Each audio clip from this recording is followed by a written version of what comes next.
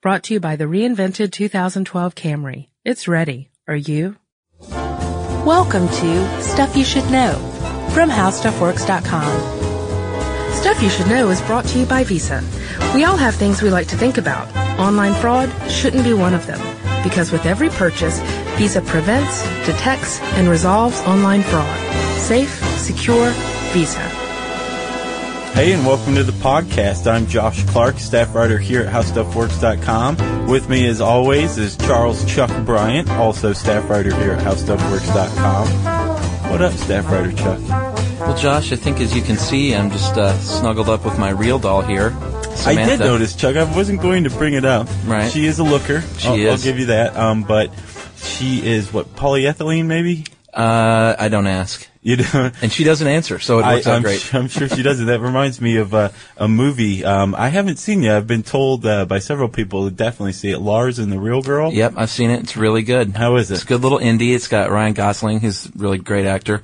No spoilers, Chuck. I haven't seen it yet. Okay, go ahead. But the basic plot outline is that he plays this lonely guy who gets a real doll, and it's a real girl doll, right? Yes, is that what they're called? And I had asked Samantha, but she wouldn't answer. And so he has this doll, and the town kind of just accepts it as being his girlfriend. And it's worth seeing. Yeah, it sounds really creepy, but it's actually kind of a sweet movie. Well, you know, that's actually not too far off from what some people are predicting is going to be part of the future of humanity. Right. Not too far off at all, actually. Robot human weddings. Right. And we're not even talking real girls here. We're talking about real girls that move super and deluxe talk and, real girls. Yes, exactly. And apparently there's this guy named David Levy who is I think some sort of futurist, maybe a roboticist, but he wrote a paper based on research he did in philosophy, sexology, which, to tell you the truth, until I read his article, I didn't realize was an actual discipline. Robotics, of course, all sorts of other stuff. Sexology is like the greatest word ever. Right. It sounds like an MTV show, not a real thing. Does. Or like a drink you get in Cancun. Right. So Levy combines all these disciplines together and comes up with the notion that by 2050, some states, starting with Massachusetts, he posits, will allow human-robot weddings, marriages. I know. Legally recognized. Yeah. In fact, I believe he said, quote, "It is inevitable." Yes, he did. Even before that, though, another roboticist predicted that by 2011, which you're not too far off from, people will be having sex with robots. Right. Which, I mean, once you start having sex with something, somebody eventually wants to marry it. We are a moral species. Yeah, you could argue that we're not, but yeah, generally you're right. Just like in Lars and the Real Girl, he had a lot of respect for his real doll. Okay. And I don't want to ruin it for you. Please don't, Chuck. But it was a relationship based on, if not mutual, at least one-way respect. Right. But with this, it's with a robot, it's going to be much more mutual. I don't know about necessarily feelings for robots. Right. I don't think we're going to reach that point, but it will appear a lot more mutual. Right, because they can program respect, or at least things that you can say that would indicate respect. Right. Now, one of the things that's leading the way that's going to be allowing things like robots that people would want to have sex with or marry is like this skin that's being developed. There's a guy who used to work for Disney who's a roboticist who created this skin that bunches and wrinkles, and right. When you have lifelike skin, you can convey emotions through lifelike facial expressions, right? Right. Once you start having that, you've got a really realistic looking robot. Yeah, I don't think I'll ever go to the Hall of Presidents again with the same eyes. No, exactly. Abraham Lincoln. Yeah. The head of Abraham Lincoln, right? This whole issue of possibly marrying robots and definitely having sex with robots has brought to the attention of some people the concept of robot rights. Right. Have you heard of robot rights? I mean, the movement behind it? Yeah, I know Japan is kind of at the forefront of this whole thing. They are now, but they were lagging for a little while. At first it was just South Korea, and Europe. Basically, Japan was, conspicuously absent from the table, and right. they're at the forefront of robotics. They needed to be there. So they finally caught up, and now they're all about robot rights. Right. And a lot of people are kind of like, what is this? Why would we even have robot rights? This is ridiculous. This is silly. And to those people, proponents of robot rights say, you ever heard of animal rights? Yeah, I've heard of that. Isn't that technically, a silly idea in the same vein?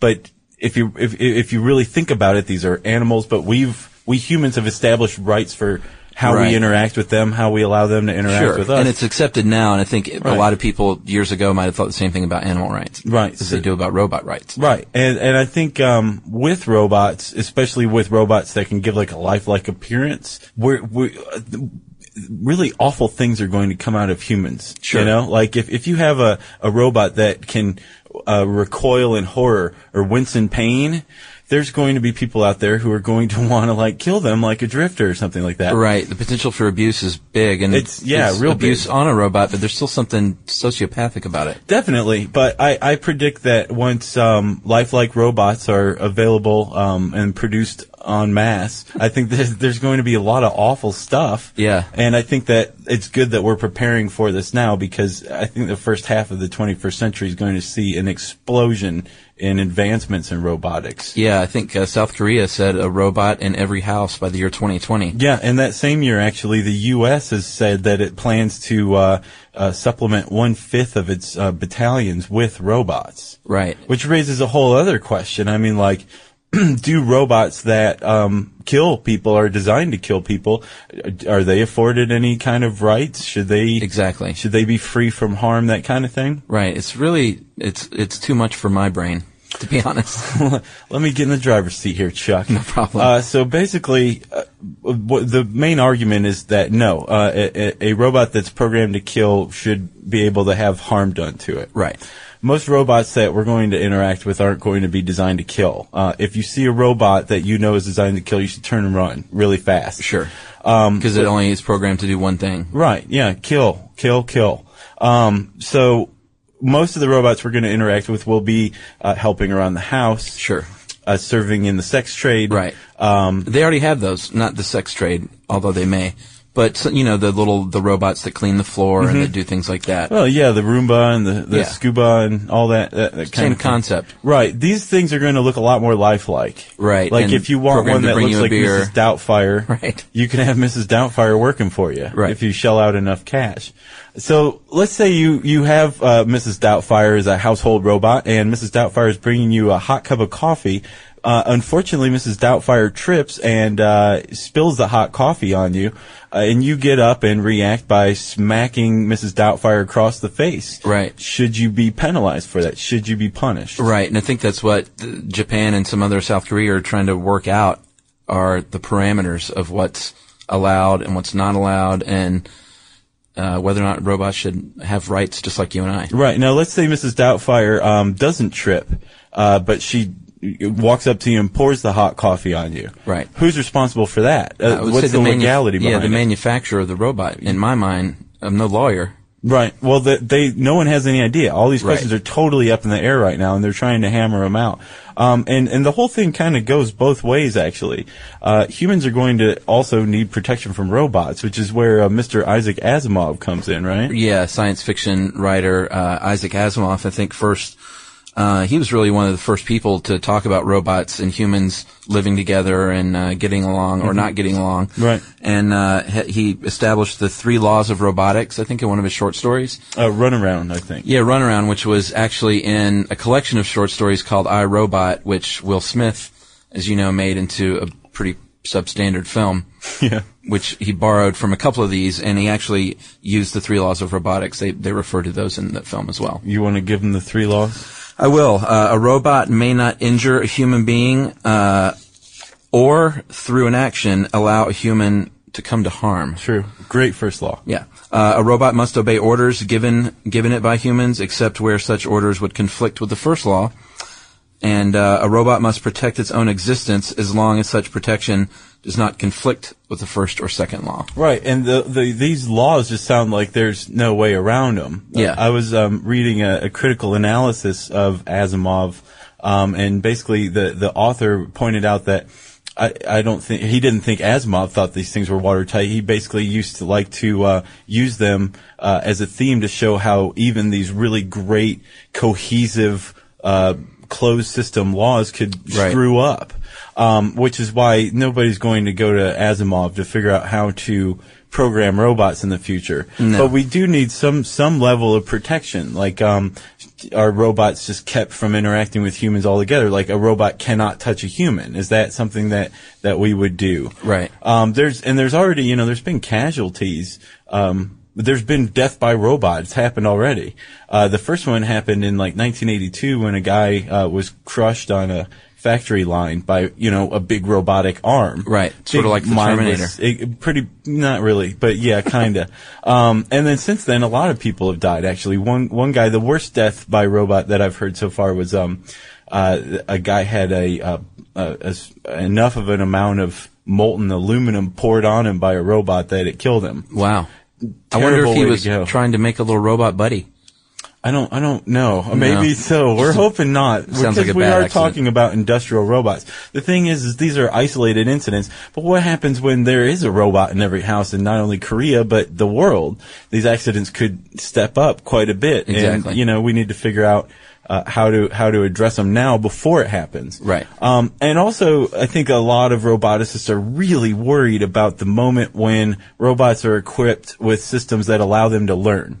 Right. Right when that happens, they lose all predictability whatsoever, and we won't be able to tell what they're about to do, what they won't do. They'll be as unpredictable as humans. And when you're on the subway with somebody you don't really trust, you got your muscles tensed in your ribs for a knifing. Right. Well, the same thing would happen with humans and robots. I think so. It'll probably be even a little more creepy because while humans are unpredictable, robots, you don't know what they're programmed to do if it's not your robot. So right, and also there's also issues of morality that would factor into that. You like to think that most humans would stop themselves from stabbing you even if they wanted to, right? Because they have some sort of moral judgment. Sure. How do you program morals into robots? Right. It's a very big, sticky ball of questions. It is. I have to say, I am pretty glad that the people who are trying to figure this out now are figuring it out now. Right, and they're a lot smarter than I am. Exactly. It's kind of one of those situations 'Cause where you I just would kick back and say, go to it. Yeah, I would have no idea. Yeah. Hopefully they won't use their advantage to make us their slaves, though. Yeah, that'd be bad. Yeah, I agree. So that's about that for robot marriages, but there's even more in the article that I wrote on the site, Will Robots Get Married, on HowStuffWorks.com. And stick around to find out how to get water from a beach if you're ever stranded on a deserted island, right after this. Stuff You Should Know is brought to you by Visa. We all have things to think about, like, say, what's the best site to buy a new leather jacket, or whether to buy the 3 or 6 megapixel camera. But thankfully, we don't need to think about online fraud, because for every purchase you make, Visa keeps an eye out for fraud, with real-time fraud monitoring, and by making sure you're not liable for any unauthorized purchases. How's that for peace of mind? Safe, secure, Visa.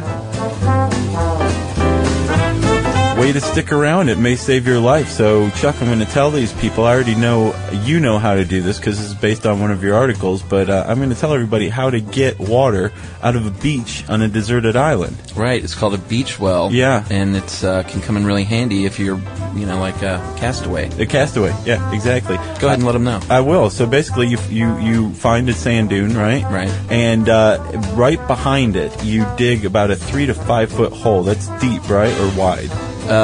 Deep. Okay, 3 to 5 feet deep. Probably about a foot wide, just so you Okay. can reach down in there. If you can, you want to line the sides of the hole with wood to keep it from collapsing. You want to place some rocks in the bottom of it, right? Yep. And you basically just walk away for a few hours, right? Right. You come back and presto, you've got about 5 gallons of pure water right there. Presto changeo. It's not salt water. No, and you recommended in the article that it was, if it was a little salty, just move back a little further. Right. And if you have a size 12 foot and you ever find yourself stranded on a desert island, just measure off 100 feet and start digging there. That's what Chuck recommends. Right. And drink out of your shoe. Yeah, that's a good one. Also, you can find a myriad other ways to save your own life, not only in Chuck's article, How to Find Water in the Wild, but on the Adventure Channel on HowStuffWorks.com. For more on this and thousands of other topics, visit HowStuffWorks.com. Let us know what you think. Send an email to podcast@howstuffworks.com. Brought to you by the reinvented 2012 Camry. It's ready. Are you?